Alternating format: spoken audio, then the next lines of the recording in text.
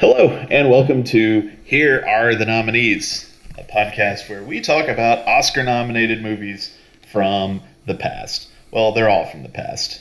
Wish we could talk about future Oscar nominated movies, but I do not yet possess that ability. I'm Brent, and I'm joined, as usual, by David. Hello. How you doing, David? I'm doing good. How are you doing?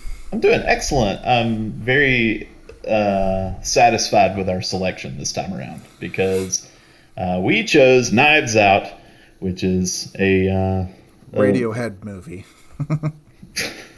Wait, what does that mean? What is a Radiohead movie? Oh, it was. I think the title "Knives Out" comes from a quote in the movie, but it's also a Radiohead song from the Amnesiac album. Yeah. So the working title, like the secret, like the what's the Star Wars one? Blue something. The Blue code Harvest. Name, Blue Harvest. Yeah. So the code name while they were filming it was called Morning Bell, which is a different Radiohead song from Amnesiac. What is the purpose of code names for movies? I understand for Star Wars. I don't know. Especially nowadays when like there are drones taking photos of things that are happening. It's like to be coy about what you're filming is almost just playing a game with it at this point. Well, it's, yeah.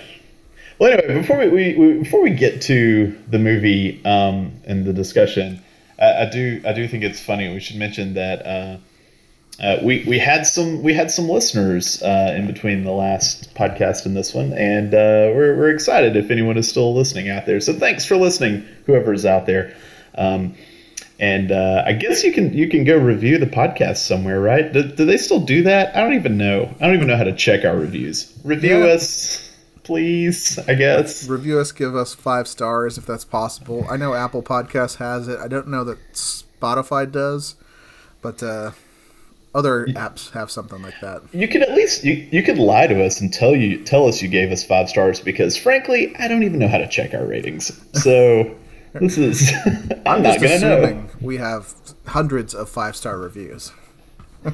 I mean, I think these podcasts are actually being posted to the internet, but who knows? I might have accidentally set up like a Creed Thoughts doc on my computer that it's just a blog that's not connected to anything. And also we're really churning out the podcast. We're at a pace of about one a month, and that was not our intent. I don't think. I certainly intended to do this a little faster, but I had twins basically around the time I decided, hey, let's start a new podcast, and yeah, so schedules are up in the air a lot of the time. Yeah, bear with us. You have new twins, and I had a kid that's turning 2 as soon as the pandemic hit. So her entire being 2 was the last year of COVID. So, Knives Out. Knives Out, indeed. Okay. So yeah. Well, we always start with talking about like kind of what we brought in to this movie. How many times have you seen Knives Out, and were you a fan previous to this watch? Yeah, this is numero tres, and we talk about it. Is it great or good or whatever? As far as how much we like the movie, I think initially it's a good movie that's just slowly becoming great to me. It was a movie that was really fun at first when I first saw it, and I've seen it 3 times now. Another time in the last year, and then for this podcast again after seeing it for the first time, and each time it's just so satisfying. It's becoming, like, for me, almost instantly in that rewatchable canon of movies. It's probably one of the more recent ones to be added to that. Similar to our discussion of Die Hard as something you could just always put on. If it was on TBS or something, it'd be the, I'm going to stay for the, the donut has a donut in its scene, or you could stay for, all these fun things and fun character turns. Yeah, it's I think this is number 3 or 4 for me. I saw it in the theater with my wife, and I think it's like the last movie we went to together. because we were doing Christmas shopping in 2019, and we just on a whim went to see Knives Out, and we both just had a blast watching this movie. And I know what you mean about like how it's a movie where it can kind of start off just as good and then sort of earns its way to great. And I feel like that's maybe due to the maybe the genre or the style of the movie, in that, you know, it came out during Oscar season. It came out during, you know, when we were making pushes to try to watch as many movies as possible for or at least for the upcoming Oscar season. And there's that tendency when you're watching those movies to be looking for greatness, like a typical kind of greatness, like Parasite or something like that from the same Oscar season. And Knives Out isn't that kind of movie. It doesn't present itself as like, this is going to be Oscar bait, or this is going to be an Oscar nominated film necessarily. And so I think, or at least I wonder, and you can tell me if this is your experience with it or not, but I feel like there's that tendency to watch the movie and just be like, that was really fun. Was it great? And then those types of movies, as you rewatch them and as they kind of become, you know, cinema comfort food, you realize, yeah, they really are great. Is that kind of your experience with it? Yeah, it was both exactly what you're talking about. Both those filters of the Oscar push, but also being a murder mystery, kind of not quite a puzzle to unsolve. Like, it's not a mind bender. Right. Everything is kind of there, and there's a twist. But I think for these kind of movies, any Hercule Poirot, like we saw Last of Sheila a couple years ago, like a whodunit, the first time through, you're kind of trying to work your way and untie the knot of a twisted plot and figure out the things the filmmakers are withholding from you, and when they reveal them, does that make sense? Is everything kind of logical? Does it all line up? That was my view. Like, also, is it good enough to win something? You know, is it the best screenplay? You know, when it's up against Parasite, maybe not. And is this all kind of making sense? And after you get through that, and you just kind of view it as, you know, you're on the roller coaster and you're along for the ride, that's when you kind of notice that it is really underrated to be a good time at the movies. Yes. And, and you know, something else about this movie is, and I completely agree that most of the time when you're watching a mystery or a whodunit or anything like that, you are watching, like, to find out what's in the box. You're wanting to find out what the mystery is, the answer, what's the solution to this riddle. And Knives Out subverts the genre, and I think it's interesting the way I think that's a big attraction to this movie, is how it subverts its genre while also staying kind of within it. And I love that this one kind of gives away what you think the whodunit is referring to, and it gives it away about 30 minutes into the movie or so. 40 minutes in. And so then I remember spending a lot of time thinking, okay, so what's the thing here? Like, I thought the thing was who killed him, but I know he killed himself. It was indeed a suicide. So what's gonna be the thing? And I think that was really fun. It turned a whodunit into a, what is it? Yeah, not only do you know who killed him, but you also are told how she's going to get away with it. You know, that's the other piece it gives you. And like it's either like the question is, what is it, or why is it at this point? And you know, just because it's really fun and it's having its cake and eating it too, with kind of playing around with that being an entry in it, and just I don't know. I'm probably going to say the word fun a lot to describe this. I'll pull up thesaurus.com to make that hit a little bit. It might be the most fun movie of 2019. I mean, I can't think of a movie I've seen 4 times other than this one. Yeah. Still the one watch of Joker for me. I've seen Joker a second time. And I know I say I pick these our movies we watch randomly, but if Joker comes up, I'm probably going to be skipping it if it comes up anytime soon. Um, yeah. So, what did you like least about the movie? Um, it's hard for me to quibble too much with it. I could say that something that we'd probably be remiss not to talk about it. There's at least a criticism at the time of there is a white male director with a immigrant protagonist, and I think some critics at the time said it's essentially like the perfect immigrant trope of she's incredibly moral, she always makes the right decision, she is uncorruptible. She's kind of set up as a not quite like a Mary Sue of, that's the term for like being kind of all powered and knowing how to figure everything out, because I think she makes mistakes and stuff, but does her character deserve to take all of the racist, horrible stuff she has to deal with and just be polite about it? As a white man myself, I don't know I'm the perfect person to refute that or to add anything to that. I can say that it was interesting to read about, and I can say that criticism is certainly valid. It doesn't take away from what I enjoy about the movie, but I could see that it's definitely there.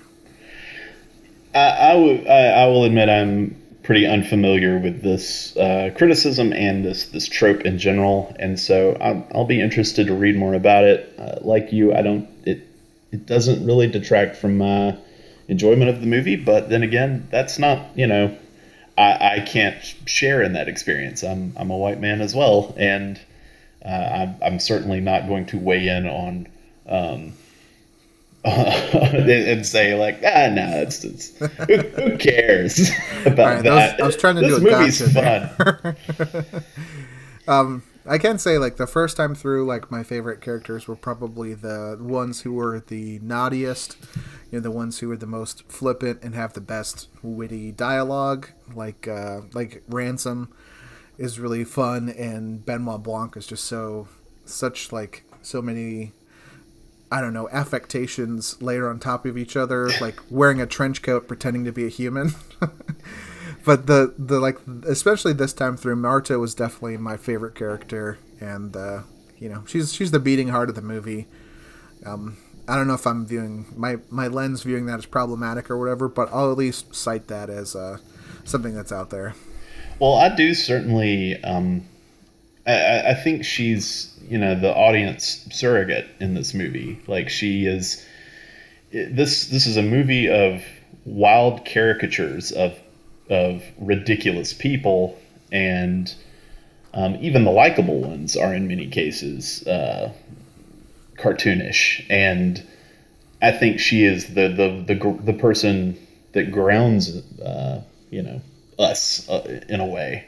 And so I think, yeah, I think the choice to make her an immigrant is interesting. It's probably, I think it's probably, I think this movie is very firmly rooted in a political time, a political era. I think it probably comes out most with the grandson who is on his phone throughout the whole movie. I think that's the most obvious instance of that. But there's also, I do think the movie is trying to,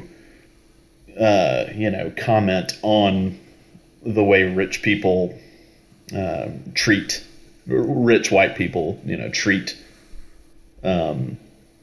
immigrants, and whether it was handled deftly, I can't necessarily speak to, but I do think the intent was. I do think the movie's heart was in the right place. Yeah, I'd agree with that. I'm not going to add too much else because I'd probably be saying something incorrectly or from some kind of bias.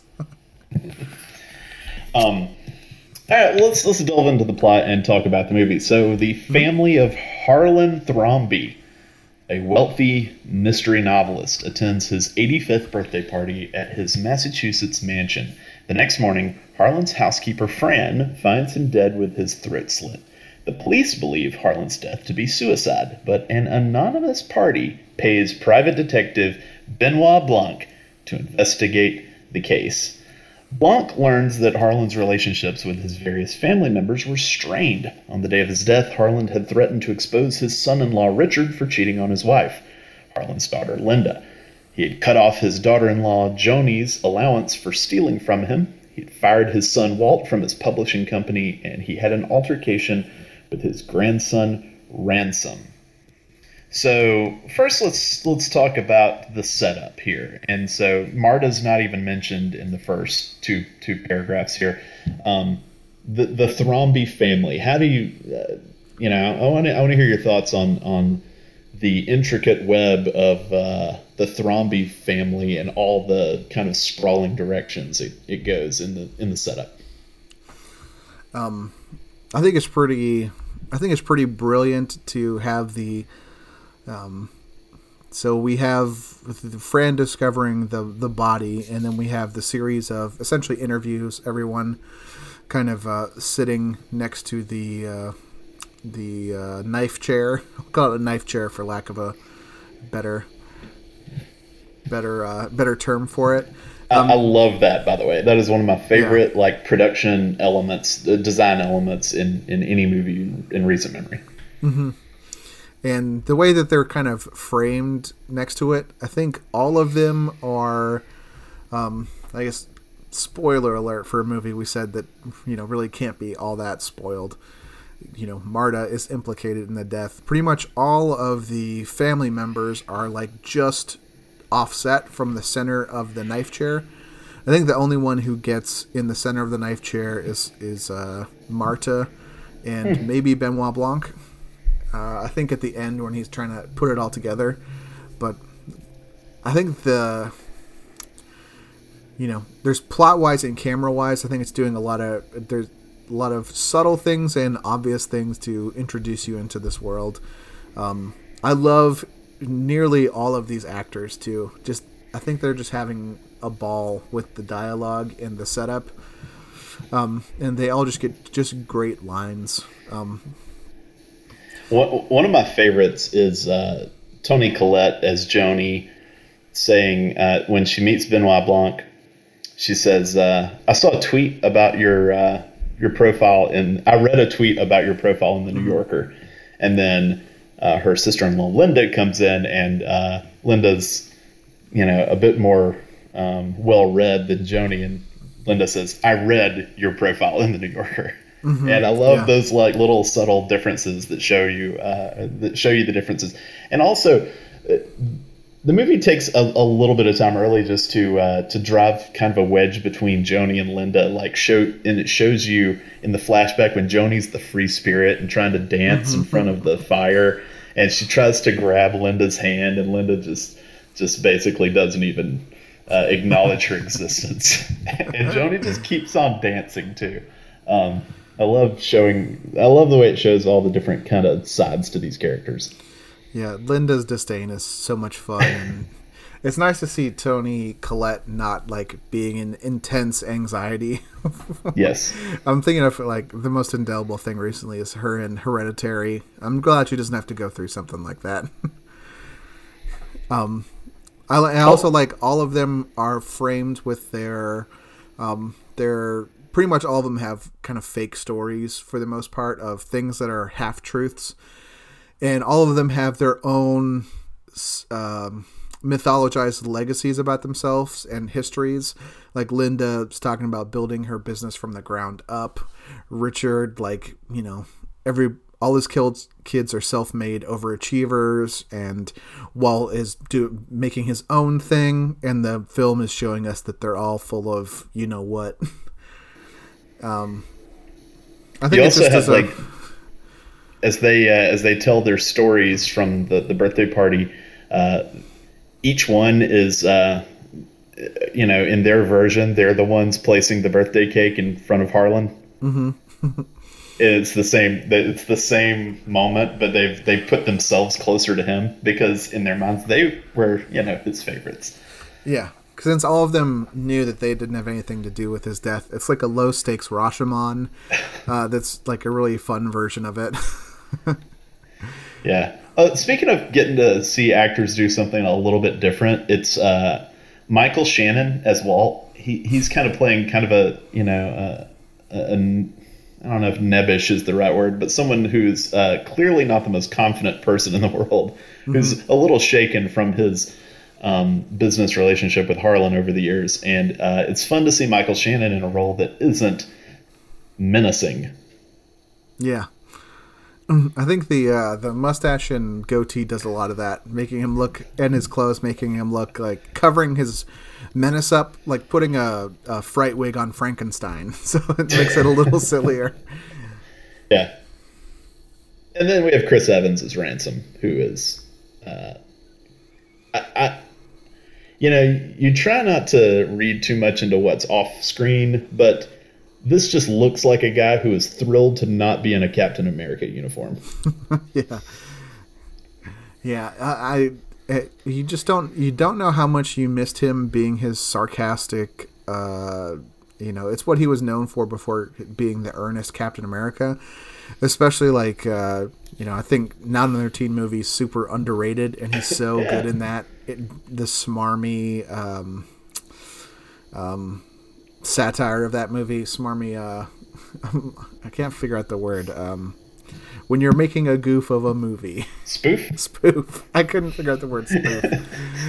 It's like a goof, but a silly goof, a spoof. A silly goof, yeah. He's also in Scott Pilgrim, right? Yeah. In kind of a similar Not Another Teen Movie, like playing it straight, but so silly for how straight he's playing it, kind of thing. And here he just has like a lot of fun with his dialogue. Yeah. Unbeknownst to Blanc, after the party, Harlan's nurse Marta Cabrera mixed up his medications and apparently administered an overdose of morphine. She could not find the antidote, leaving Harlan minutes to live. Knowing that Marta's mother is an undocumented immigrant, Harlan prevented Marta from calling for help and instead gave her instructions to create a false alibi to save her family from scrutiny before slitting his own throat.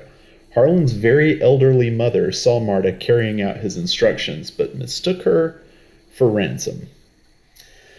So, yeah, here we have the decision to, give it away, to answer the whodunit. And we also have the introduction of Marta, which we can touch on. But first off, what do you think about that decision to go ahead and sum up Harlan's murder to let you know exactly what happened in that room that early in the movie? I think it's pretty smart. It lets you know that like you said, there's got to be something else to this movie. It kind of lets you know it's playing on a different level. Like, we're going to give this away, so look for something else. Yeah. Look that there's going to be a larger game at play here of what the movie's trying to do. And, the Marta scene, from my memory, it's most of what we get from that thing is, Benoit saying, he hears she has a regurgitative reaction to mistruth, and just like the gentleman foghorn leghorn that we love him for. And then we have the coin flipping, and then all of this is happening as the coin's going down, and she's remembering all this stuff. It's very it's very athletic screenwriting to do this kind of cross plotting of the timelines, and it's making an obvious show of like how clever I am to kind of timestamp it with the coin flip of letting you know, like, this is all the stuff that I'm doing. I'm crossing back and forth. So I think, like, stylistically, it's really fun, and he lets you know that he is having fun writing it, and lets you know that there's more going on, that you need to pay attention to the things you've already heard. If you think you were looking for clues of, especially if you went into this movie cold, if you're looking for clues for how how it happened, or is he really dead or something like that? Did he fake his death? That kind of stuff. Like, throw that away and also think about the first part of the movie again. So I think it's pretty interesting, and yeah, kind of separates it from other kinds of movies and maybe the movie you thought it was going to be. I think aside from the tone and the cast, which are probably my favorite aspects of this movie, I think this decision is up there with as one of my favorite things about this movie. And I think I love the way it kind of pulls the rug out and says it's not what this movie is about. And I think without Benoit in the movie, if this was just Lakeith Stanfield and the cops investigating her, or investigating, the death, then it becomes much more of a focus on her evading, the truth. Mm-hmm. But with Benoit in the movie, I think you kind of the early parts of this movie establish that Benoit is certainly eccentric, but he's also competent. And he is going to stay on the case to discover whatever needs to be discovered. And I think we're along for the ride with him as well. Like we're following Marta now that we've seen what happened with her, and we want her to. She's presented as the protagonist, so we want her to get away. We have a connection with Marta. Mm-hmm. We understand that it was an accident from the flashback, and. But I think Benoit's presence in the movie allows us to also kind of see things from his angle as well. And I think his presence keeps it a bit of a mystery. Like, I think it maintains the whodunit. I think without him, we might just focus on can she get away with it. But with him there, I think that's what plants the seed of there is more to uncover here, and there's more to peel away. And I think, thank God Benoit's here to do it with his ridiculous Southern accent. And by the way, as I'm, born in Georgia and raised in Georgia, you've lived in the South most of your life, even though you weren't born here. What did you make of Daniel Craig's Southern accent? It made me remember the SNL sketch of. Did you ever see that of Daniel Craig hosted around this time this movie came out? And it was like it was a sketch where he was bringing on his dialect coach, and it'd be like, more molasses in your mouth. Like that's what his dialect coach was telling him for the audition. It just kind of make me think of that. The first line he says, the way he says it, you go, "Oh my gosh, what is he doing?" And then by the end of the movie, I guess Daniel Craig is skilled enough, or the screenwriting is skilled enough, that you stop noticing it, and it's either, I don't even really know what it is, if it's not played as comical and thick, or it's just you've become inured to it over like 2 hours. It's kind of like a hurdle that, like, I think the movie puts up a lot of hurdles to clear for fun.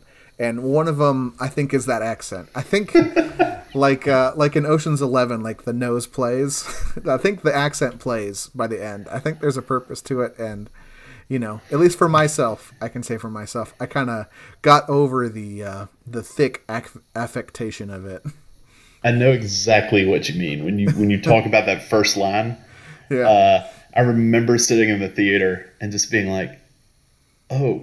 What? No, come on. This is gonna. Sometimes you hear something and you just like, it just hits weird. You're like, oh, someone can say something a little weird. That's kind of what it does. You know what it reminded me of? It reminded me of that Brad Pitt Netflix movie where I couldn't watch the movie because of his accent. Is that War Machine? War Machine. Oh, gosh. I remember trying to watch that movie and just like 10 minutes and just be nope. Pull in the ripcord. Yeah. I gotta bail on this. Brad Pitt's gonna have a stroke for 2 hours. No, thank you. And I was worried sitting there that this was going to be that bad, but it's just so endearing. Daniel Craig is so endearing that it's it's caricaturish. That I mean, I don't think I've ever met someone who actually sounds that way. But I don't really get too. I try not to get too worked up over um, accent accuracy in movies because I think that's really overblown. People Yeah. when people are like, can you believe this person's Boston accent in the movie? And like, I don't know if that really matters most of the time. But Like GQ or Variety will have like a accent teacher grades accents, and I'm like, I mean, anything out of context, sure, but like this shows like the context of just being with this character and enjoying it. It kind of just yeah, works. And I do yeah, like. I also agree with you to your earlier point of it. He seems extraneous a little bit at first, but he's. It's kind of a movie with two dueling and then collaborative protagonists. yeah, You get a lot of scenes where they're kind of they have the POV and they kind of hand it back and forth, kind of like a book that has alternating narrators a little bit. And I think you definitely need him because the state trooper and the lieutenant, there's no way that they are going to be as competent as a mystery writer who can, like, as the movie says, like, he thinks of twists and he kind of plots them out and he can do it super easily, like, write them in like 6 months or something, from thought to being published. So it would kind of be a little bit of a stretch if we think that this lieutenant and the state trooper are figuring out this elaborate cover job for all this. And the mythology of like the last of the gentleman sleuths, you kind of need that. You need him to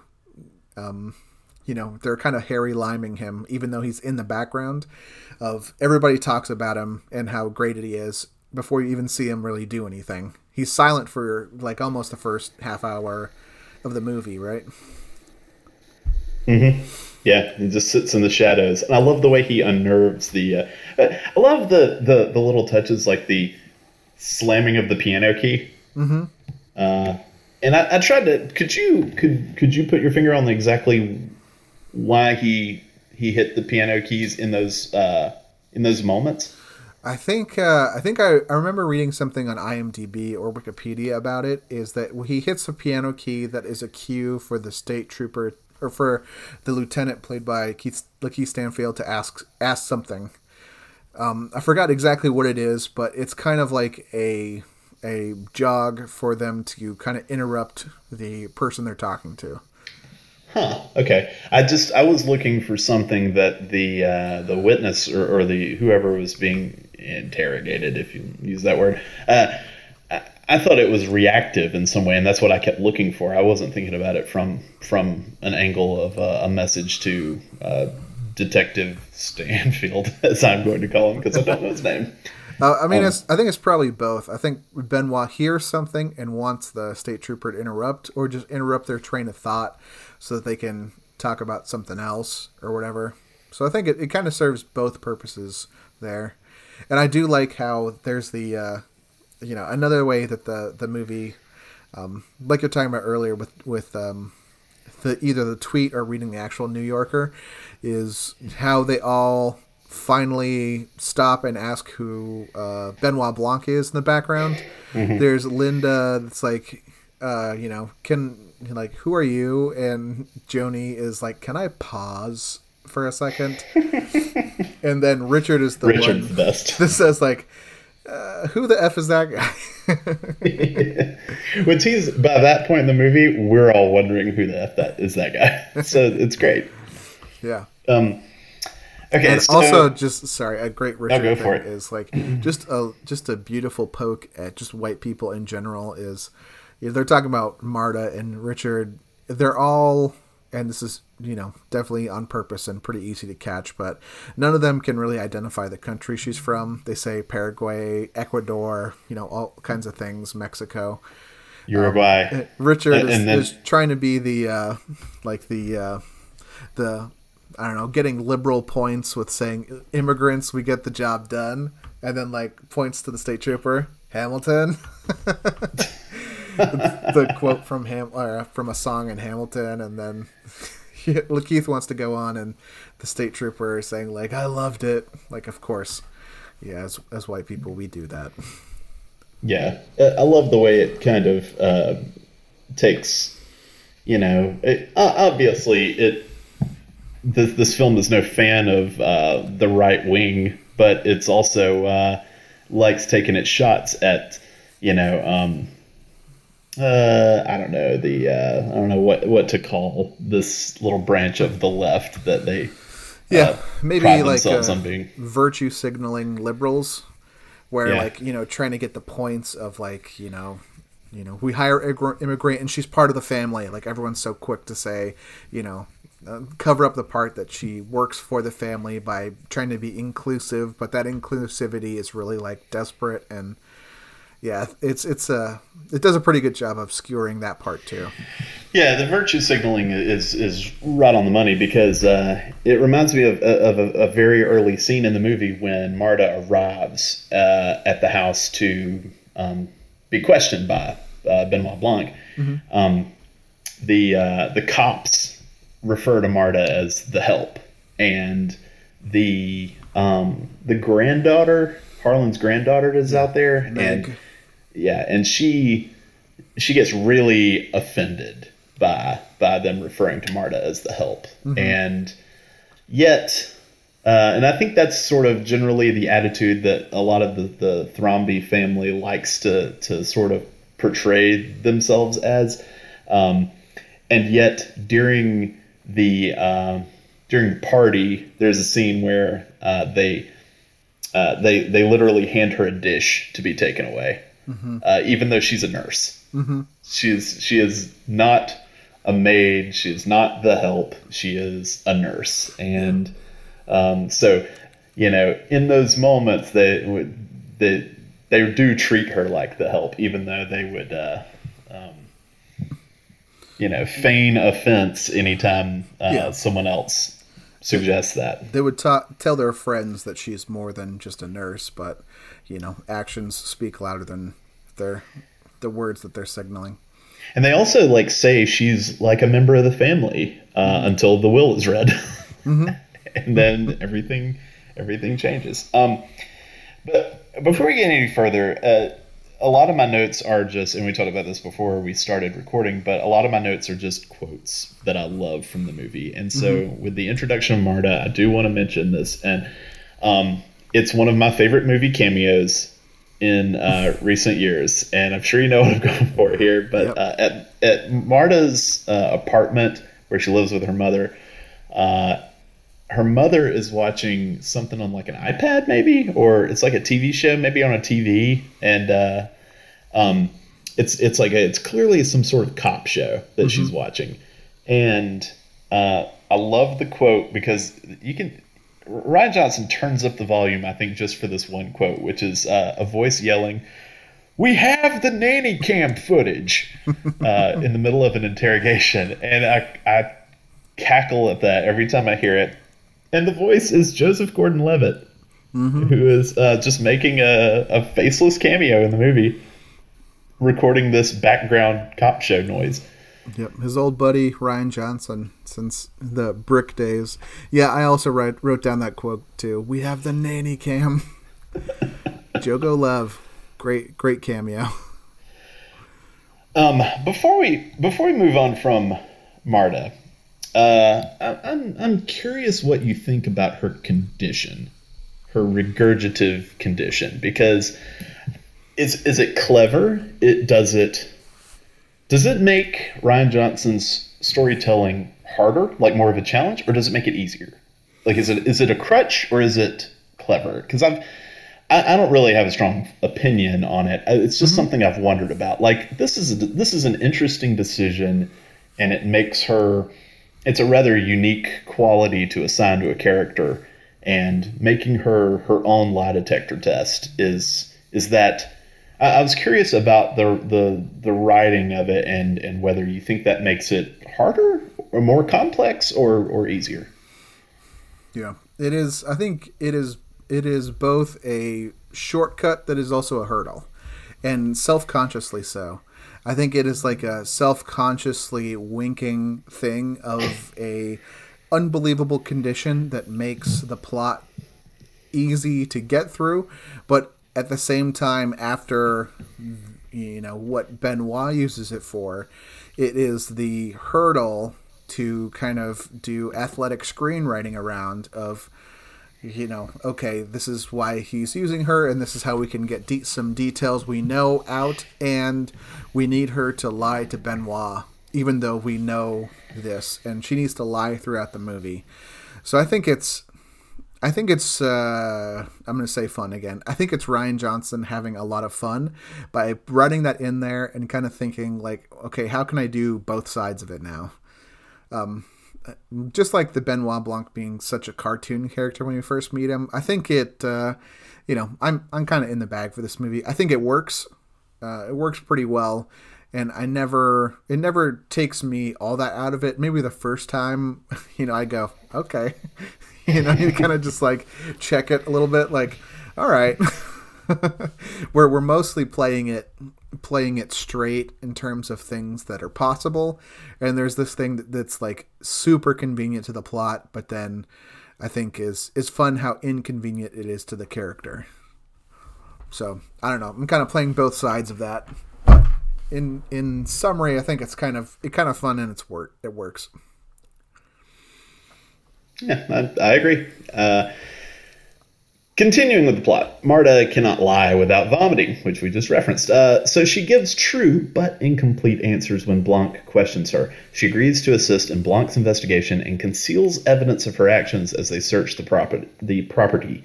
When Harlan's will is read, to everyone's astonishment, Marta is the sole beneficiary. Ransom helps her escape the family's wrath, but manipulates her into confessing to him. He offers his help in exchange for a share of the inheritance. The other Thrombys try to persuade Marta to renounce the inheritance. Walt threatens to expose her mother's precarious immigration status. So we have the reading of the will here. And, first off, we have the investigation where they're kind of going from place to place, walking through the property, which it's fun. It's fun to watch Marta have to kind of play dumb in certain spots and trample through her mud footsteps or her footprints from the night before. Yeah, what did you say? Oh no, Marta, stop. And I love how he just gives her the benefit of the doubt too.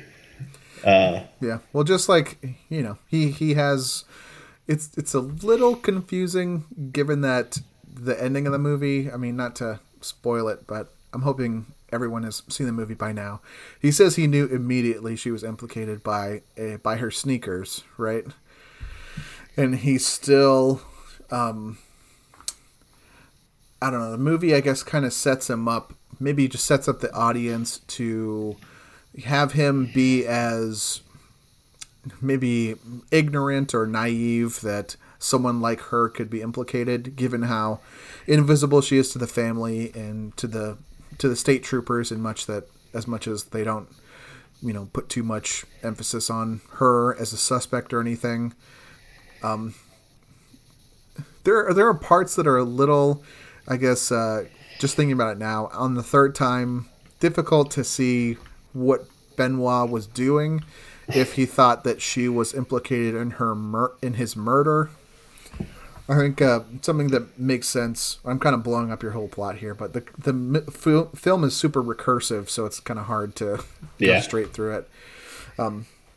Using her, regurgitative reaction to mistruthing as a lie detector to try to catch how she was implied in the murder, as well as any other part of the family, that makes sense of why she's there for the investigation, and then he can also ask her questions about what's going on. It some of those scenes are just a little, I guess, interesting with that context. Yeah, I wonder, so like, it seems like he is never really that concerned that she might have murdered Harlan, even though he sees the blood, or claims to have seen the blood, and because he does kind of make Marta his his partner of sorts in this little investigation, and he's always talking to her, and he knows I think he does believe in her regurgitative condition, and I think he uses that at times to confirm things. But why does he eliminate her as a suspect is my question. Other than, I guess he does mention early that she doesn't have any motive because this is her employer and she has nothing to gain. Right. Do you think he changes a bit at the reading of the will? It's hard to. It's also hard for me to kind of remember the sequence of everything. All right, so they go through the grounds and they do the tape with the magnetic degausser and everything like that before the will reading. That must be it. But as being like such a brilliant sleuth, you would think that he wouldn't just go with Occam's razor of like the simplest explanation is what happened. You know, you think he'd be involved in fanciful mysteries to be written up in the New York Times about things. It is interesting why he makes that call, ruling her out. Maybe part of it is that he trusts the police in a basic sense, which is the police investigated and ruled that it was a suicide. So maybe Benoit just kind of always believes that the hand that, sliced the neck was Harlan's hand. Mm-hmm. I don't know. And that's never established. This is just me trying to theorize here. Yeah, plus the thing, he seems like a person who likes puzzles, and the puzzle that brings him into the world of the Thrombies is he does not know who hired him.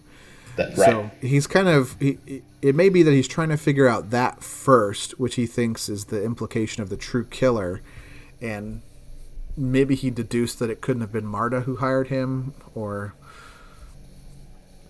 I don't know. It gets a little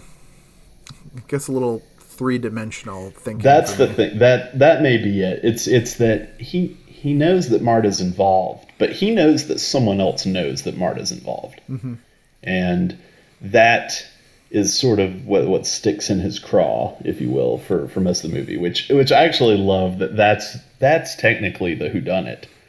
The whodunit is who hired Benoit, because that's what it comes back to in the end, which is he's like nothing makes sense until I figure that out.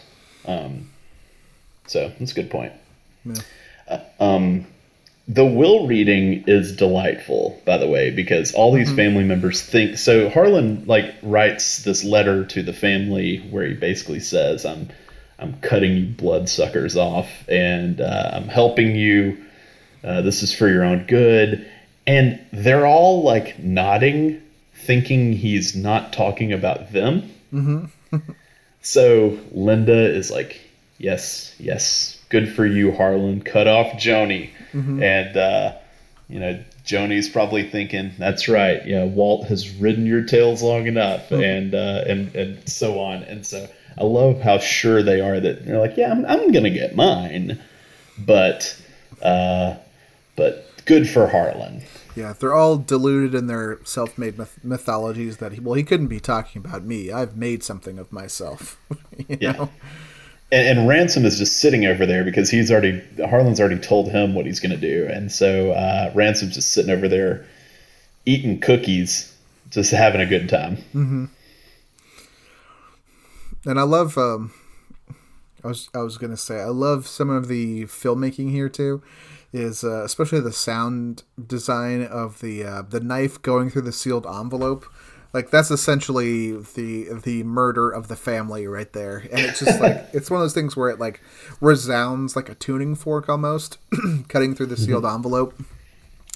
It's a real nice touch there of that's really besides the knife that kills Harlan, it's the most consequential knife that's in the movie, because the knife that's implied in the end of the movie in the murder attempt turns out to be, I don't know, flaccid, retractable. Turns out to not be a real knife. And this real knife kind of gets the job done by knocking this family apart.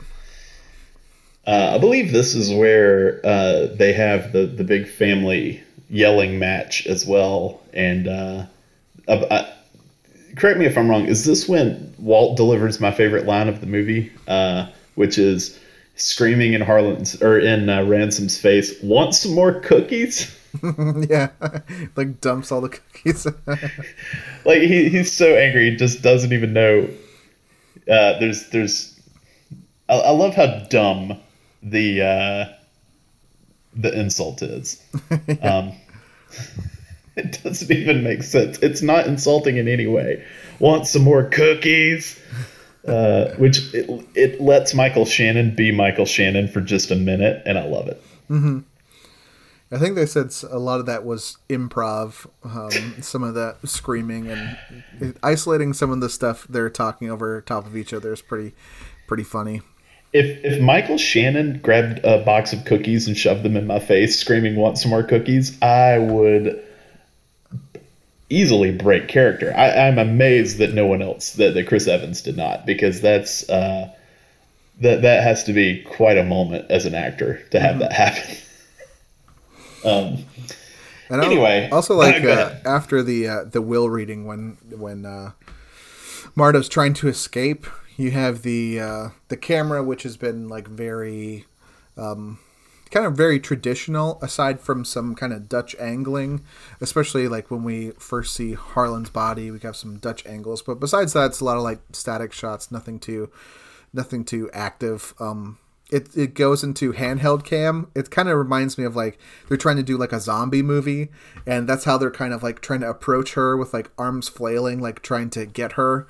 Is it becomes like a little horror movie for Marta, like escaping these zombies, and we got this like shaky cam going on. It's just kind of a nice little fun touch. Yeah.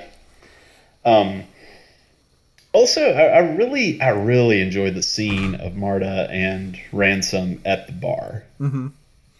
and I like that. That's the first bit of non-score music we get in the movie. I think is Gordon Lightfoot's "Sundown" Mm-hmm. playing just over the speakers, and it's I don't know. There's something about that scene that I really I love the way it is a change of pace from what came before in the movie. And then as you're watching that scene, having seen the movie before, so if you're on a rewatch watching that scene, Chris Evans is fantastic because he is slowly piecing together what actually happened in the room up there and realizing that Marta did not actually uh, kill Harlan or cause Harlan's death. And so it watching him kind of pick at a napkin or something on the table, Mm-hmm. just sort of stare a hole into the table while Marta is telling her story. It's really good. Like it's in the first watch he seems like her ally, Mm-hmm. and on a rewatch it really doesn't play that way. It plays like him trying to figure out how he's going to get out of or get his money now. Yeah, he's trying to relay his trap, like restring the spider web of how to undo Marta from getting everything. And yeah, you're right. Seeing that a second time, it's kind of great two level acting of Yeah, playing two things at the same time. Kind of figuring that out. Oh, and just thinking of the Gordon Lightfoot, it's just another like little nice touch that it's got the line "till I find you creeping around my back stairs," and that's how Marta gets up and kind of undoes the crime, is going up the back way to go into the room. I'd like to think a lot of the stuff here is very deliberate to be clues for the second yeah. time around that you could have picked up on, but was probably pretty tough to pick up on the first time that you enjoy the second It, time around. it's all very cute and winking, Mm-hmm. and yeah, just being cheeky.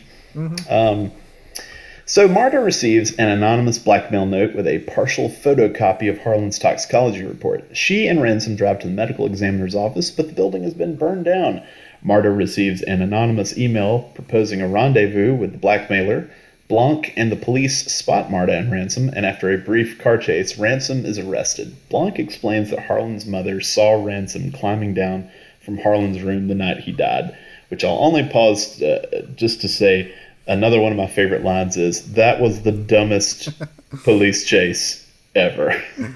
Yeah, and some background to that. Apparently, Ryan Johnson was writing the screenplay when, and there was supposed to be an elaborate car chase that was played straight, and Baby Driver had just come out, and he decided to make it a silly car chase and not even try to be as action packed as that, because he said like, well, I can't top that. And that's why, it is, and it's declared in the movie to be, that was the dumbest police chase. Marta goes to the rendezvous and discovers that Fran has been drugged. She hesitates, but ultimately performs CPR and calls an ambulance. Marta confesses to Blanc, though Ransom has already informed on her, and decides to tell the family she caused Harlan's death. At the house, she finds a copy of the full toxicology report hidden in Fran's cannabis stash. Blanc reads it, discovering it showed no morphine in Harlan's system, and interrupts Marta before she can confess. He reveals his deductions. After Ransom discovered Harlan was leaving everything to Marta, he swapped the contents of Harlan's medication vials and stole the antidote so that Marta would kill Harlan and thereby become ineligible to claim the inheritance by the Slayer rule. Marta, however, actually gave Harlan the correct medication, recognizing it by the appearance and texture of the fluid, and only concluded she had poisoned him after reading the label. When the death was reported as suicide, Ransom anonymously hired Blanc to expose Marta. Fran saw Ransom tampering with the crime scene and sent him the blackmail note. After Ransom realized Marta had given Harlan the correct medication, he forwarded the blackmail note to her and burned down the medical examiner's office to destroy evidence of Marta's innocence. He overdosed Fran with morphine, intending for Marta to get caught with Fran's corpse.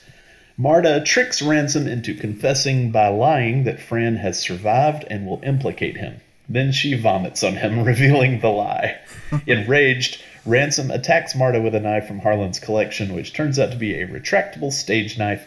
Having recorded Ransom's confession and witnessed his attempted murder of Marta, the police arrest him. Blanc reveals to Marta that he realized early on that she played a part in Harlan's death, noting a small spot of blood on her shoe. Linda finds a note from Harlan revealing her husband's adultery. As Ransom is taken into custody, Marta watches the Thrombies leave from the balcony of what is now her mansion, sipping from her coffee cup, in her house, her rules. Mm-hmm. I forget what the last bit of the coffee cup is, but it's a great ending. It's a great ending. It is. So yeah, the unraveling of the plot, or not unraveling, but I guess what I mean is Blanc putting it all together. Yep. The filmmaker no longer withholding. He is now giving us all the details for all of these movies have it. The investigator supreme tells us how smart he is and figured it out. But does require, it's part of that dual protagonist thing, is it does require Marta to think on her feet, similar to Ransom thinking on his feet in the diner, in the bar, eating. When he's hearing the story, he kind of has to improvise. She does too, with a call that comes from the hospital, and kind of thinks on her feet about how to get out of the situation. Kind of it ties a nice, neat bow around the theme of the games people play, and Ransom is trying to be a methodical player, kind of like his Go game with Harlan, which is why he always lost, which is why he gets his plane gets sidetracked when Harlan, instead of just dying, decides to cut his own throat, which requires him to, he has to, he's got to pivot his plan, and Marta does the same thing, but besides that one lie, Benoit wraps it up by saying, you won by not playing the game Harlan's way, but yours. You're a good person. She says in the initial Go game that, she makes pretty patterns, and that's kind of, it's a symbol for her morality. Is she makes pretty patterns. She makes like the right decision. She pivots on Ransom's plan with the Fran. Is she actually calls it in and has her taken to a hospital, which gives her the leverage to get Ransom there by doing the right thing, being a good person. It's all very neat right there. Mm-hmm.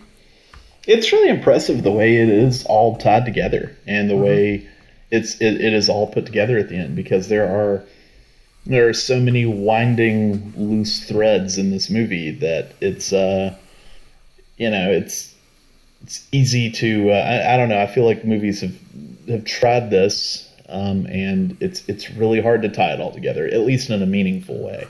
And it's really great when Benoit does it. Mm-hmm.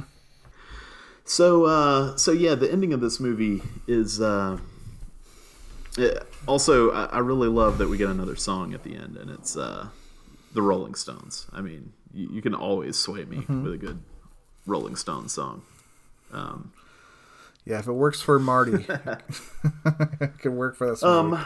Okay, so good. And for the ending, it's like, for this kind of movie, it's kind of just, it either hits you or it doesn't. For like whodunits and murder mysteries of feeling satisfying, you can't really describe what would be satisfying. Is you kind of just have to, it either feels that way or it doesn't. And I can imagine that would be probably a challenge in the editing and the screenwriting and the performance to kind of make it, there's a lot of convoluted twists and exposition dumps and I don't know, charades that are going on to have the final thing play out. But I guess it either hits you or it doesn't as satisfying, and it just, everything kind of comes together to hit, it at least hit me as satisfying. And that's really if the movie doesn't land this, then it kind of invalidates a lot of the experience.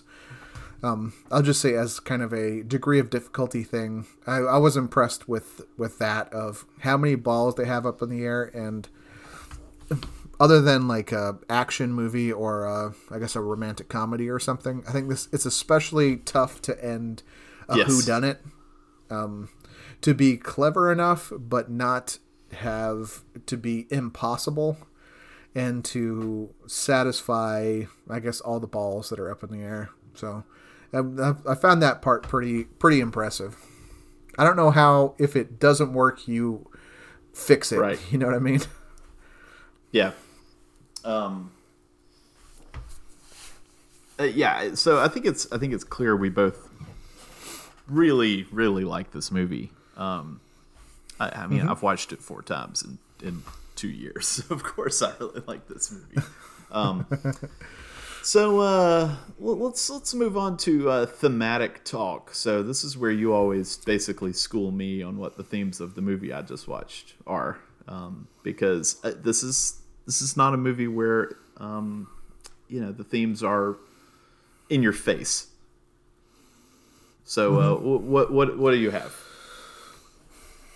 Kind of like the whole exposition of how it's revealing the different ways that the characters play the games. I think the biggest theme in the movie is games, and playing by the rules or playing your own way. That's how Marta wins, by being a good person, by being a good nurse, and playing different from not playing out of self-interest, but doing the right thing.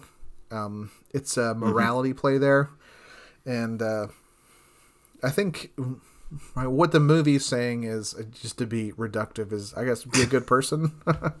Don't be like the Thrombys and the Drysdales of trying to, game your way out of your, game your way into having a legitimate business, or thinking that you actually built something when you didn't.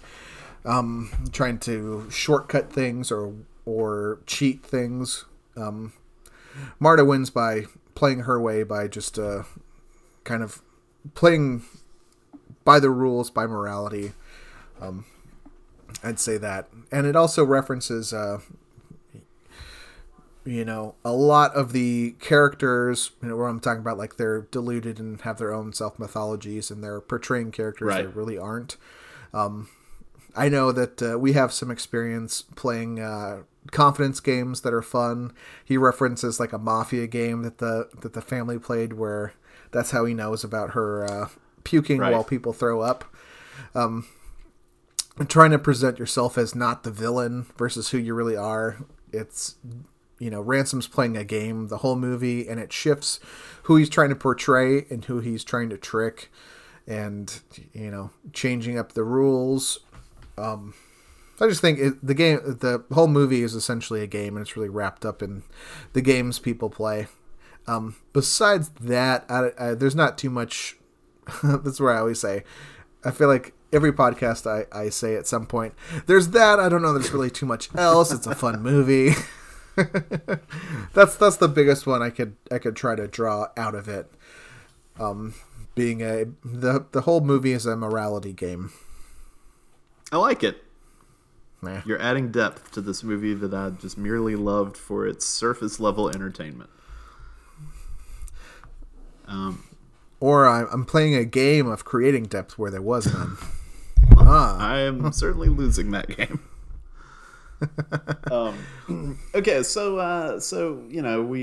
the whole point of this podcast is to talk about the movies and their nominations at the Academy Awards. And so Knives Out was nominated for just a single little Academy Award, Best Original Screenplay, at the 2019 Oscars. It lost. It was nominated up against Marriage Story, 1917, Once Upon a Time in Hollywood, and the eventual winner, Parasite, which was the big winner of the night. So, I mean, this is unfair, but should I feel like Parasite's like one of the best screenplays of the decade, so it's a little unfair. Yeah, but it's like you played a great game, and your opponent played the perfect game, kind of thing. So I don't think Knives Out should have won this award, but I'm very happy it was nominated because I do think it's one of the best screenplays of the year. Were you happy with its nomination? Do you think the nomination was earned? And what do you think about the screenplay in general? Yeah, I love the nomination, especially for this type of movie where a fun movie can get in, where it's not all self-serious. And like we were talking in the beginning, movies that are shooting for greatness and shooting for glory, getting rewarded, or stories that are only about, they are worthwhile, but are only about plumbing trauma for making you feel something emotional, is like, this one is best screenplay because it's really good at being a screenplay. Like, it's intricate and tricky and fun and just works. I agree. It's different kind of screenplay, and I like that. Yeah, maybe a better question for this one, like we always say, do you think it should have won? I think it's clear for both of us. We don't think so. Parasite's like an all-timer screenplay. What about if there was a second place, if there was a silver medal? If Parasite gets the gold, how would Knives Out do against Marriage Story, 1917, and Once Upon a Time in Hollywood? I mean, first off, there's the question of how to evaluate a screenplay. Like, do I need to sit down and read the screenplay to judge this, or can I? Or I mean, this is the award that started off in the early days as best story, right? So, I mean, am I evaluating the screenplay based on what I see in the movie, on dialogue, storytelling, that sort of thing? Or do I need to sit down? And the reason I'm asking this is because I really just want to punt 1917 out my window as far away from me as possible. Yeah, it's clearly it's last place for me, and it was kind of a curious inclusion. But I mean, then again, and I know we hashed this out on Talkie Talk back in the day over this award, and remember, I think TJ made the point that 1917, so many of the details that are impressive about the way that movie is shot are in the screenplay. And so, this comes down to the question of, do I need to read a screenplay to vote for this category? And I mean, I think every pretend voter or real voter just has to make their own sort of path. But what are your thoughts on that, David? Sure, a nice non-selection for the silver medal punt again. Yeah, I agree. There's like a 1917 and those kind of movies are about.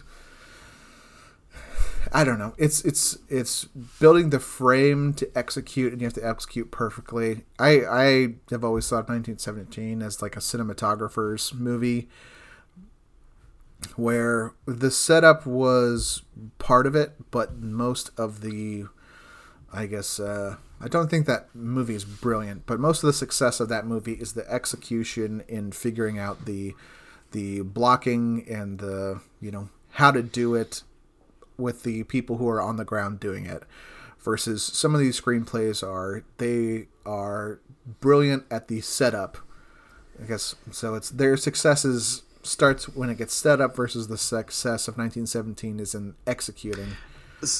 I don't know, kind of a non-answer. I'll give my answer. Well, oh man, the silver is tough. I think it comes down to Knives Out or Marriage Story for my silver medal. And even though I really adore Once Upon a Time in Hollywood, that's a movie that's really grown on me. I watched it a second time last year, and I loved it.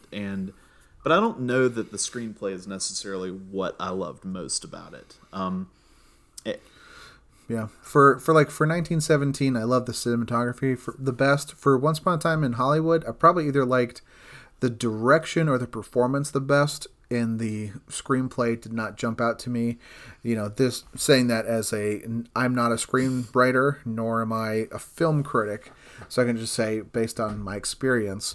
So I'm in the same boat. It's either Marriage Story, which I thought was phenomenal, and Knives Out, which I think is also kind of phenomenal. In such different ways too. It is tough to award that silver medal. I think, I don't know. Maybe I reward big picture ideas more than I reward finely tuned craft sometimes, and so I think I might give the nod to Knives Out only because it is a fresh take on a what could be seen as a stale genre, in the fact that Hollywood doesn't really go to that well much anymore. You don't get a lot of whodunit movies. At least in the old fashioned, like, murder in a mansion type movies. And, Marriage Story, I think is Baumbach. It's probably the best script of his that I've seen on screen, but, I don't know. To me, that one feels more like perfecting something that he'd been working on for a while. I don't know. It's tough to choose one and not the other. But I think Knives Out, just because it is making something great out of a genre that we don't typically see great things made from anymore. Sure. What's your pick? And I think I would go Marriage Story for my silver here. I think it makes something great out of something that we see, that we've seen before. Is we've seen the love story gone bad, and all the shrapnel in between, and it's to me it's genuinely heartbreaking and completely humane on every side of the breakup. I think it's a movie that made me laugh and made me cry, and I don't know, maybe I'm just a sucker for the full range of emotion you could wring out of it. I said that, loving that they nominated Knives Out and say you can't just do trauma and emotion, and I'm saying this one gave me emotion, but there you go. I mean, Oscar voters are hypocrites. I mean, this is like a 50.0001% towards Knives Out for me, and a 49.99999 for Marriage Story. So I don't. Right.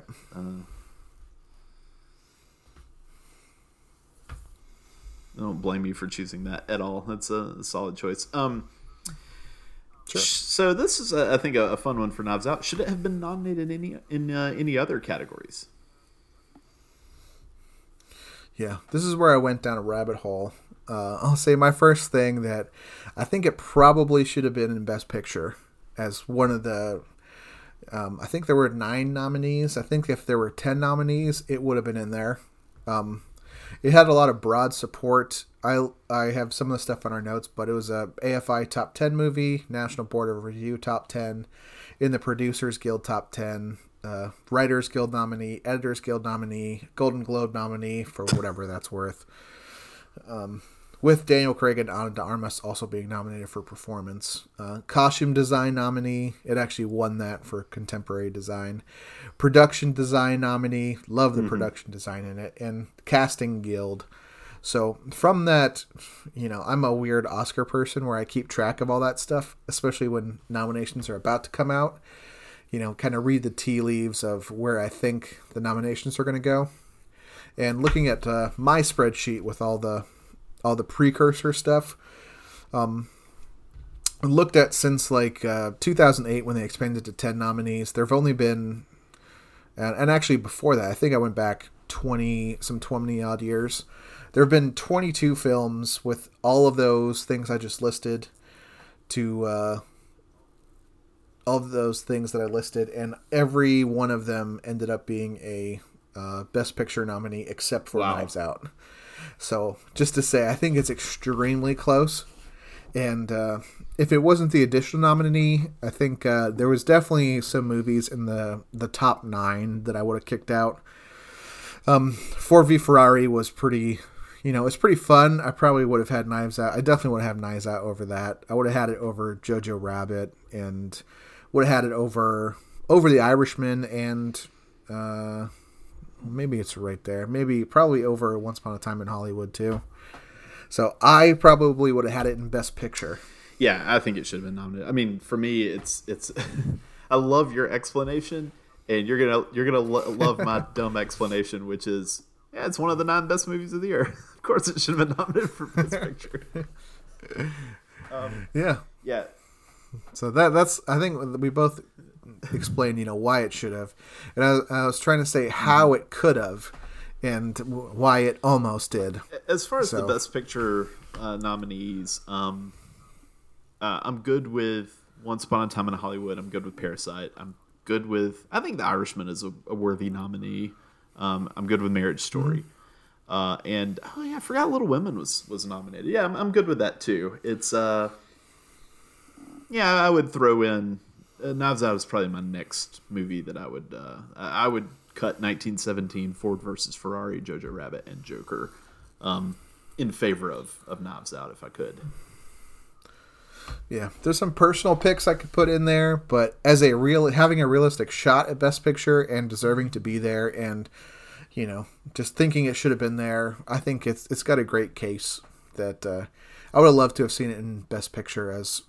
It'd also be like a different kind of entry in there of not all of it's the one in there that's not as self-serious and self-important. As much as I love a lot of the movies that are in there, especially Parasite, Little Women and Parasite are nearly perfect. So I think so is Marriage Story. I think it definitely deserves to be in that top 10. It's weird. Ford versus Ferrari. I thought it was a good movie, but just an odd Best Picture nominee, an odd kind of movie to be in that mix. I get why Joker and 1917 were nominated. They were big deals that resonated with a lot of people. Not so much with me. And then Jojo Rabbit was one of my least favorite Taika Waititi movies, but it's we talked about that one's either works for you or it doesn't. You were in the doesn't camp, and I think myself and TJ we really like it. I'd still stand by liking that movie. I for me it's more of a mixed bag. There were aspects of the movie that really did work for me, and then there were aspects where I was reaching for my phone, bored. But but yeah, it's either way, I think to an extent, Jojo Rabbit may have been more of a. This director has made a lot of really good stuff, and this is his sort of most Oscar-y movie yet. So let's.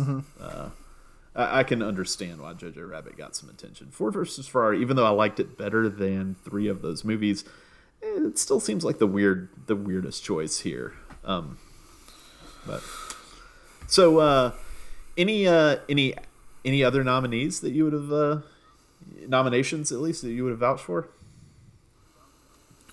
I think it has a case at production design if you look at it from a subtle perspective.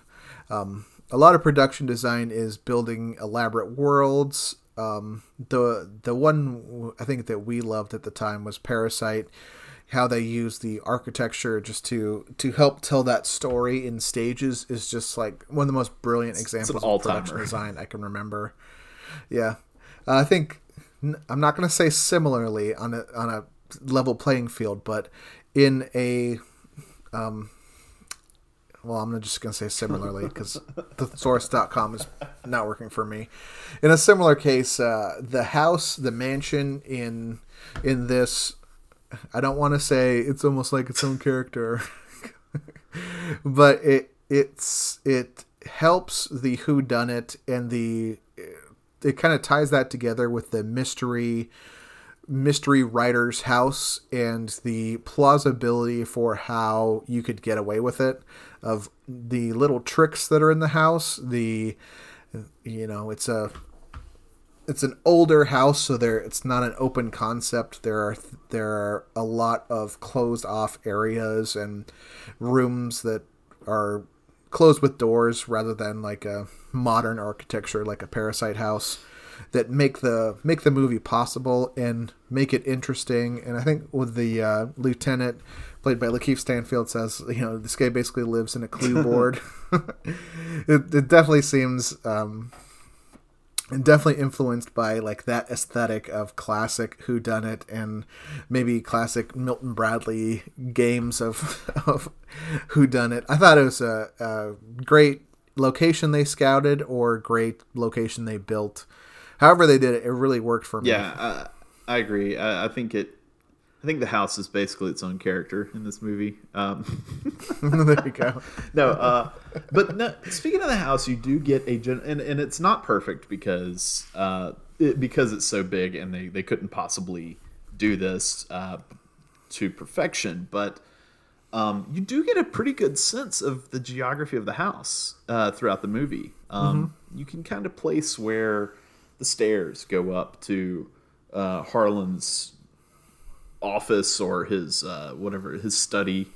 You can the stairs come down, and then if you turn to the right, that heads out to the patio where Walt is having a cigarette in the flashback, and yeah, you kind of get a sense of the layout a little, to an extent, not perfectly. You don't know where the knife room is in relation to everything else necessarily, but it's I don't know. I like that about this movie, and that's I think it speaks to the production design. The rooms are memorable. Yeah, and I think you touched on something that's underrated and thinking about production design is does it feel cohesive? Like the movie needing a room, does it just feel like a room that exists because it was needed or because it's part of the part of a whole? And I think it does a good job at that. Yeah, but that's probably it for me. There are some good performances in this, but I don't know that they're necessary. Let's put it this way: there are performances in this movie that I like better than some nominees, but I don't necessarily think that the performances here should necessarily have been nominated. Yeah, and I know we don't really. This isn't the here are the nominees of SAG, but it had a pretty good case to be in like the best ensemble, which is that's probably why I haven't, when we're talking about potential nominees, I didn't talk about Ana de Armas or Chris Evans or anyone, just because the whole ensemble itself is just so uh, in step with each other, and they work so well off of each other that it's hard to pick one out in particular. When some of the characters are acting big, their foils are someone who is small, especially Benoit Blanc acting with Ana de Armas, who is, small in stature and light in impact in terms of like, her loudness or bombosity or, just throwing around big character. And the true, even the investigators work well off each other. No nonsense Elliot and Trooper Wagner, who's talking about Hamilton in the middle of an investigation. The family works great with each other. They feel like a real ish, a little cartoonish, but a real ish messed up family. With all kinds of tropes being filled and people playing against or in against type or in type to pretty fun effect. So speaking of the pairing of Benoit and Marta, so when No Time to Die comes out, Ana de Armas is in that movie, and yeah. If James Bond hooks up with her character, it's going to be weird. It will be a little weird, yeah. I don't know if I try not to bring too much baggage from other movies, but having seen it 3 times, you've seen it 4 times, 7 times between us, it'll be like, you're compromising your investigation, Benoit. It seems like a little unprofessional. Well, you were talking about the cast, and that perfectly brings us to the cast section of the podcast. So let's run through this incredible cast. If there's any thoughts that you have in particular, stop me. But let's start with Daniel Craig as Benoit Blanc. He is so much fun because of his ridiculousness, including his ridiculous accent. And Yeah. So Ryan Johnson has mentioned that he has kicked around the idea of a Benoit Blanc expanded universe. more Knives Out movies, all centered around Benoit, and I am here for it. Me too. I want to see him go to any kind of an investigation, a new murder, a new whodunit. I'm on board. Yes. Yeah. We've talked about him a lot. Lakeith Stanfield is in this movie, and I do wonder, kind of like, Lakeith Stanfield's a really talented actor, and there's not a lot for him to do here. But do you think this is just sort of Lakeith Stanfield thinking, this movie sounds like a lot of fun, I would love to, I'd love to work with Ryan Johnson and work with his cast? Oh yeah, he's insanely overqualified for what he needs to do here. I think that's a pretty good statement for a lot of the cast, is being overqualified for the amount of screen time. I think, this kind of movie doesn't come around very often, so I think it was probably a fun opportunity for a lot of these actors. You do see Lakeith having fun a little bit with it, especially with multiple times calling out Benoit Blanc's weak sauce. Like, that's weak sauce, and you're dumping weak sauce all over this. He just nails some lines, especially like that was the dumbest police chase I've ever seen.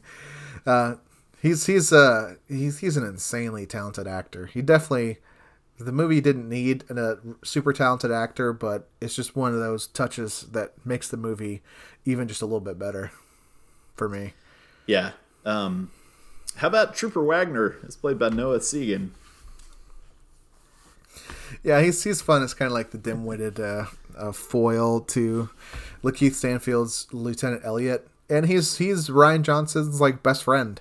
He was I don't know if you've seen Brick, but he's the boyfriend of the girl who is at the center of the movie. He's a lot thinner then, but that was his first movie, and I think he's been in every movie that Ryan's done since then, if just a extra or a cameo or a voice or something. That's kind of just insider buddy in there. I didn't realize it was the guy from Brick until afterwards, and I was like, oh yeah. So the Thrombey family, which is the real meat of the the casting here. Start at the top. Harlan Thrombey, the late great Christopher Plummer. Yeah, what'd you think about Christopher Plummer here? In not one of his final film roles, but now he's passed away. Yeah, so I mean he's very good. This is also kind of the mode he had been in for a few years. Like I've also recently watched Girl with the Dragon Tattoo, and he plays a very similar character who also winds up involved in a Daniel Craig investigation. But yeah, he I don't know. He kind of comes off as Christopher Plummer here, but Christopher Plummer is probably who they were thinking about when they wrote Harlan Thrombey. Yeah, that's why you get Christopher Plummer. Like, he does sell the believability of, you need someone who's smart enough to make it plausible, to not like cover up a crime, but to help someone else cover up a crime, like in an instant. Like, he's got, I forget the actual time that it takes to pass away from the morphine overdose, but he has, like, let's say a couple minutes to come up with an airtight thing that works, for the most part, to get Marta He off. also at first jots down in his journal, he's like, oh, this is a fascinating way to kill someone. So tell me, how long do I have? Mm-hmm. I've got 10 minutes. Oh, excellent. Just making notes for his next novel while Marta believes he's dying. Yeah, he's great. Yeah. The realization from having fun, after the party, he's like up the stairs and like having a goof and doing an earthquake with the go board, and like you're saying, writing a note to it, to realizing that his life is ending. I think he plays very, very well. He also, if you're gonna have a portrait of Harlan hanging in the, down in the house where these characters have to walk by after he's dead, then you want someone with some, just a good iconic face to put into that painting, and I think Christopher Plummer is that. He also has just he had a great voice of when the coin's flipping and Marta's going through all the things she's supposed to do. She kind of interacts with Harlan, how the narrative jujitsu works. It's like she's trying to figure out, like, one of his instructions is like, I can't remember, there's the carved elephant outside. Like, do I turn off before or after? And like he chimes in like before, and she goes after. It's kind of a conversation with his memory there, and just getting his voice there as believably pulling one over on a future investigator. I think it just works really well. Yeah, I do too. We have Walt Thrombey, which is Michael Shannon, and I've already kind of said what I enjoy about this performance. Anything more on him? Yeah, I love unhinged, funny Michael Shannon. Anytime I can get it, I just love any kind of Michael Shannon. But when he gets to be funny, or when he gets to play low status, at least low intellectual status, he's really fun. We have Toni Collette as Joni, and again, I think she's, she delivers some good comedy early on, and then the plot kind of leaves her in the dust, which is fine. But it's a fun time for her. Yep. Again, overqualified and almost like red herring, having some of the caliber of these actors kind of just be ancillary to the story. That's important in a movie like this, because the worst thing in like a movie, or even more so like a Law and Order episode, is when you really recognize one of the people that the investigators are talking to, like that actor, and you're just like, well, that guy's probably the one who did it, because they're gonna come back to him. That guy did a murder because that guy is Bradley Cooper. And he's next to two guys I don't know. Why did they hire him to just answer these 3 questions in the bar? So yeah, so to have all these great actors on hand is it's really helpful. We have Meg Thrombey, who's a character that she just kind of doesn't get quite as much juice to juicy meat to chew on, and that's Catherine Langford. And then we have Jacob Thrombey, who is a single joke throughout the movie, but it's a pretty fun one. Jaden Martell as the alt-right grandson of Harlan. The masturbating Nazi. Yeah, to pictures of dead deer, as his uncle accuses. And then there's Donna Thrombey, which this may be the most like I don't know, maybe the best example of the "Hey, I know you," and then that's it, and it's Ricky Lindholm. She doesn't do too much. I think she sets up the Mexicans in cages thing for the immigrant stance, but besides that, she's kind of not all that present. The Drysdales are more central to the plot. We have Ransom, which is Chris Evans, of course, Linda, which is played by Jamie Lee Curtis, and Richard, Don Johnson. They don't get a ton of screen time, but I love Don Johnson and Jamie Lee Curtis in this movie. Yeah, they're phenomenal. Don Johnson is amazing in his later part of his career at playing a scumbag, and just having a lot of fun, just being real sleazy. Is he always now? I mean, I kind of feel bad for him. Does he have to play kind of a racist person in literally everything now? Is it Django Unchained? Is that what started it? Because he's a plantation owner in Django Unchained. And he has some racial ickiness here, and then of course there's Watchmen, which I don't want to spoil too much of, but he had some skeletons in his closet there, so it's I don't know, but it suits him. I mean, I'm sorry, Don, to say it, but the the role suits you well. Yeah, he does it well. And I love Jamie Lee Curtis in this. It's just, it reminds me of Jamie Lee Curtis in like the 80s and 90s. And she's a great, through her character, seems like the heir apparent of Harlan Thrombey's personality. And I think the movie pays that off really well with her figuring out the games that they played with each other, is how they would tell each other that they love each other, and her figuring out the note that Don Johnson can't figure out, and just the withering sarcasm that she does is, she's just so good in the movie. Finally, we have the help. We have the nurse Marta, played by Anna de Armas. The help? Well, these are the help? The people outside the family. I'm just pulling a Meg Thrombey. Fran, who's played by Edie Patterson, who she gets a few decent scenes. She's pretty good. I think she's someone that you don't pay a lot of attention to because Edie Patterson maybe isn't the recognizable face that Toni Collette is, or Jamie Lee Curtis. But Fran winds up factoring into the plot in a pretty significant way.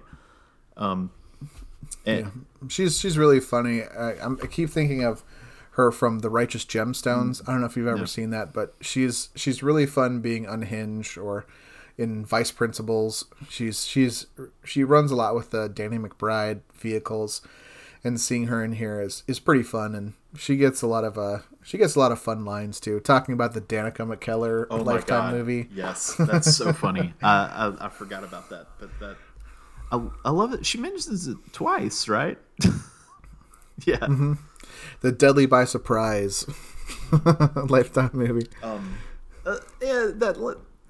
think that's what I also really love about the screenplay in this movie, is that the movie doesn't belabor itself trying to get across these like little characterizations of each player, if you will, but it drops in little things that lets you know, kinda, and I think that's a great example of that. Frank Oz appears in this movie as the lawyer, Alan Stevens. And it's great to see Frank Oz on screen. And then in yet another, wow, kind of like, where'd you come from moment, Emmett Walsh as the groundskeeper. Just to show up and talk about how he's got this fancy modern technology, which is just VHS tapes. Pretty great. But yeah, great cast. So finally, the Ryan Johnson, our director. You're a Ryan Johnson fan, David? I am. I've seen all but one of his movies. I remember watching Brick as like a Blockbuster rental back in the day, and like I probably saw it like a year after it came out or something. And my brother and I watched it with some friends, and it's the kind of movie when you watch because it's super stylized, like it's like a Dashiell Hammett dialogue in a high school. That it's like really clever. It's one of those movies where it's like it's like what I consider like a college movie poster movie, like a Fight Club or something. Like that is just really cool. And since then, I think he's done some movies that I've tried to keep up with as they're going on, and see him taking on bigger scope, bigger budgets, and I always kind of cheered for him since I was. I'm not going to say I was there for his first movie, but I rented it and thought, like, where did this guy come from? Like, this is such a cool voice he has. Do you have a favorite Ryan Johnson movie? Oh, that's tough. So for the chronology here, we have Brick in 2005, The Brothers Bloom 3 years later, Looper in 2012. He did a Star Wars, The Last Jedi in 2017, and then Knives Out 2019. Oof, it's tough. I do love Brick. It's my first entry to what he did. I love Knives Out. I've seen it so many times. I'm such a huge fan of The Last Jedi.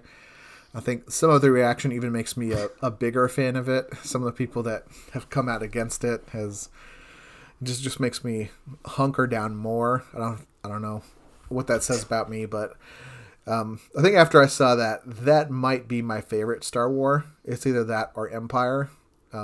Enraging some people, I know, but I don't know. I'm gonna punt while I think about it. Do you have a favorite? Have you seen all of these? I've not seen The Brothers Bloom. I've seen the other 4 movies. Mm-hmm. I'd like to see Looper again, and I'd like to see Brick again. I remember enjoying them, but I don't think they had a lasting big effect on me. So I think right now it comes down to 2 movies that I really adore, and those are the Last Jedi and Knives Out. But I think my favorite would be Knives Out of his work so far. That's probably where I'm landing too. The one I actually haven't seen is Looper. I've seen all of them but Looper. I probably put Brothers Bloom near the bottom. It's either Brick or Knives Out for me, and I'd probably go Knives Out too. It's great when you can find just like I said earlier, a comfort food movie, just something that's easy and always entertaining, and just and maintains that level of fun every time you watch. Really hard to beat that. So as is our custom, any guesses as to where Ryan Johnson falls in the top 1,000 directors of all time? All right, so I think I'm learning. I'm trying to learn. Low output in terms of a director we're looking at here. We got only 5 movies to talk about. His Letterboxd scores for these are Knives Out is the highest at 4.0. The rest of them, the next highest is 3.7, and then we got mid to low 3s there. I think I'm gonna put him like, let's go like, I'm thinking 190 in my mind. That may be too high. Yeah, it's too high. It's unfortunate that even Letterboxd is which I consider a very superior website to most. It still falls a little bit prey to the Last Jedi backlash, which hurts him in this regard. I think I would probably, if you move that to like even just like a 3.7 or a 3.8, he probably jumps a good 50 spots. But he is ranked 359th. Well, I was way off that time. He is. This is fun. He's 5 spots behind Florian Hinkel von Donnersmarck. Yeah. Whose Lives of Others beat Pan's Labyrinth. There's a connection for you. Hinkle von Donnersmarck is tied with Jordan Peele at 354th on the list. Wow. And Peele only has two movies? But they are both, wildly acclaimed. Yeah. Also in the 350s, though, you do have some directors who have prolific outputs. You have Ron Howard in the 350s, who's another director who turns out a lot of movies that people like, but they're not particularly acclaimed. It's hard to think of a truly great Ron Howard movie. Yeah. Besides Apollo 13, I almost said Apollo 11. Apollo 13 is pretty high. Great. Yeah. For me. John Hughes is also in the 350s. Ah. He has an average score of 3.3. But also, let's see, anybody else in this range here? I don't know. I think those are the Wachowskis are also in this range. So he's in good company, but not. Yeah, and he's by no means done his career either. He's 14 years in, and as we can see from Clint Eastwood, directors can go well into their. I think Clint Eastwood is 125 now. Okay, well, enough with that silliness. So let's. Any final thoughts on Knives Out? I think we talk about the legacy sometimes, and it's hard for a movie that came out last year to talk about. I will say that it being a box office success is very heartening. I'm not gonna go full Marty and say that movies are roller coasters nowadays or amusement park rides, but to have an original property that had no pre-existing IP make over $160 million on like a $40 million budget. It makes me feel great for Rian Johnson. I think he's probably doing okay, but it just helps me cheer him on. And it's in my mind, it's justice for the reaction to Episode 8, the Star Wars, that I think is unfairly maligned, and his I think he was going to make, or maybe he still is, some more stuff in the Star Wars universe. He kind of exited that, or was asked to be exited.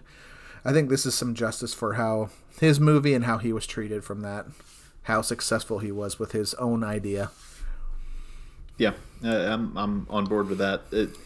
I completely agree. The Star Wars stuff rubbed me the wrong way, and so yeah, it was fun to have to see him have a major hit, a big success. Yeah. Plus, I mean, we're gonna see Benoit Blanc again probably. They announced a sequel. Who knows what's gonna happen at this point? But I put this question in here. Is there anything you would like to see, I guess, situation, environment, or type of crime you'd want to see Benoit Blanc take on? I don't know, but I kind of want I just want a different weapon in the title to be out in each. I want it to be. I don't know. Maybe not guns out. I think that's it's a little simple. But I want more. Hammers out. Yeah.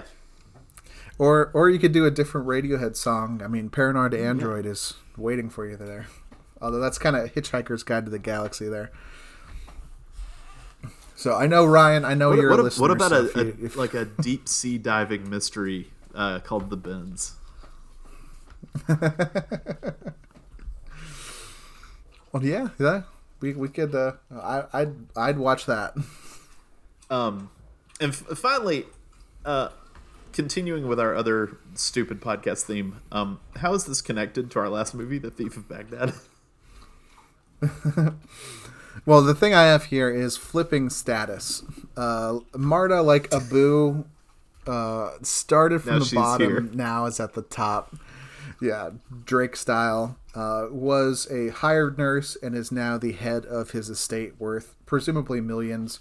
I take it he's like a Stephen King or like a, I don't know, thriller writer magnate. Like a, I don't know, someone of that ilk. So started taking orders from everybody and being in a servile kind of position transactionally to now being the boss, similar to Abu, who was a thief in the city and then he was going to be the Grand Vizier, and his buddy's the king, and he goes to do his own adventure. It's nice to see. I mean, it is satisfying for that status to get flipped, going from low status to high status for characters that we identify with and like. That was the connection that I made. More thematic than something like a Blue Rose and back-to-back movies. Pretty good. I'm impressed. Literally any connection here would have impressed me. It's pretty difficult to do. And I really like the flying carpet that Harlan Thrombey was on. I was just about to say. Yeah, I love when they uncover the stabbing machine. The elaborate stabbing machine on the flying mechanical horse. Well, a car is a type of mechanical horse, and they have a car chase. There's an ominous spider in both movies. There you go. Yeah. Keeps coming. Okay, so last order of business is selecting the next movie for us to watch in our endeavor here, which at the pace of one movie a month means we will have watched all the Oscar-nominated films by the year 3,374. So, just got to work on that immortality serum, and then we'll get there. Either immortality or both of our kids have more stable sleeping patterns, whichever comes first. Okay, so we're dipping into a decade we have not hit before. We're going to the 1950s for, I believe this movie won for Best Director, and we are going to one of the all-time great directors for this movie. Let me give you the letterboxed teaser here. Action, excitement, romance, fill the screen. An American man returns to the village of his birth in Ireland, where he finds love and conflict. Oh,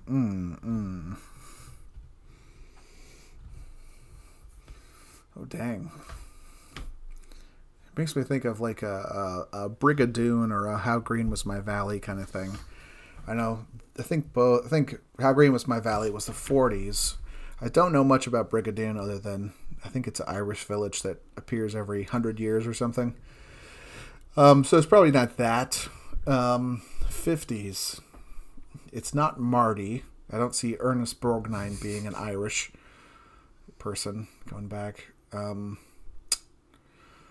don't know. Once again, I'm stumped. It's not Treasure of the Sierra Madre. The star of this film is arguably America's most iconic male movie star. Okay, so it's Justin Jeffers from Thief of Baghdad. It's Justin Long in his screen debut. Is it?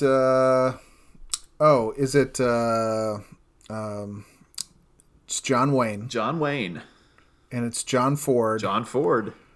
And is it The Quiet American or the what is it? The Quiet Man. The Quiet Man, that's right. Yes. The Quiet American's a Michael Caine movie. The Quiet Man. The Quiet Man, 1952. It's nominated for, I'm sure, other things. John Ford won for this movie. His fourth Best Director statuette. And it's streaming on Amazon Prime. Okay. I have never seen it. I've never seen it either. I think my mom always really liked this movie. But yeah, I'm looking forward to it. So that we'll have a John Wayne discussion for sure. Yeah, we'll see if he plays John Wayne in this movie, because that's what I feel like he does in most movies. From the title, I'm guessing he punches a lot less people and shoots a lot less guns, but we'll see. We will see. All right, so thanks for listening to us talk for 2 hours nearly about Knives Out. My goal is always just for the podcast to be slightly less long than the movie itself. In a way, you could maybe put this on as a commentary track, which doesn't sync up at all with the movie. But or at 1.25 speed, you got plenty of time left. Oh yeah. So anyway, thanks for listening, and thank you, David. Thank you, Brent. And thank you, David, for doing the rest of the spiel starting now. Yeah, thanks for listening. Things that you can do to help us are to review the podcast, give us the star rating of your choice. Also, tell your friends about us. So we are the Nominees, a podcast from the Media by Us. You could still go to the Media by Us website. There's the Media by Us Facebook page. We have a Twitter at the Media by Us. We have some Facebook groups, Games by Us, Movies by Us, TV by Us, that have things at points in time. And let's see, what else do we usually say? It's been a month since we've done this. Yeah, those are basically the ways you can help us out. Biggest thing is tell your friends if you enjoy us, and if you don't enjoy us, don't tell anybody. Write down your angry thoughts about the podcast and just put it in a box and bury it in your backyard. Don't tell anyone about it. We also don't like hurtful emails, so we're sensitive. We're very fragile. Yeah, but thanks for listening if you made it to this point. Thank you to the tens of people who are listening. Yes, thank you very much. And until next time, bye. Bye.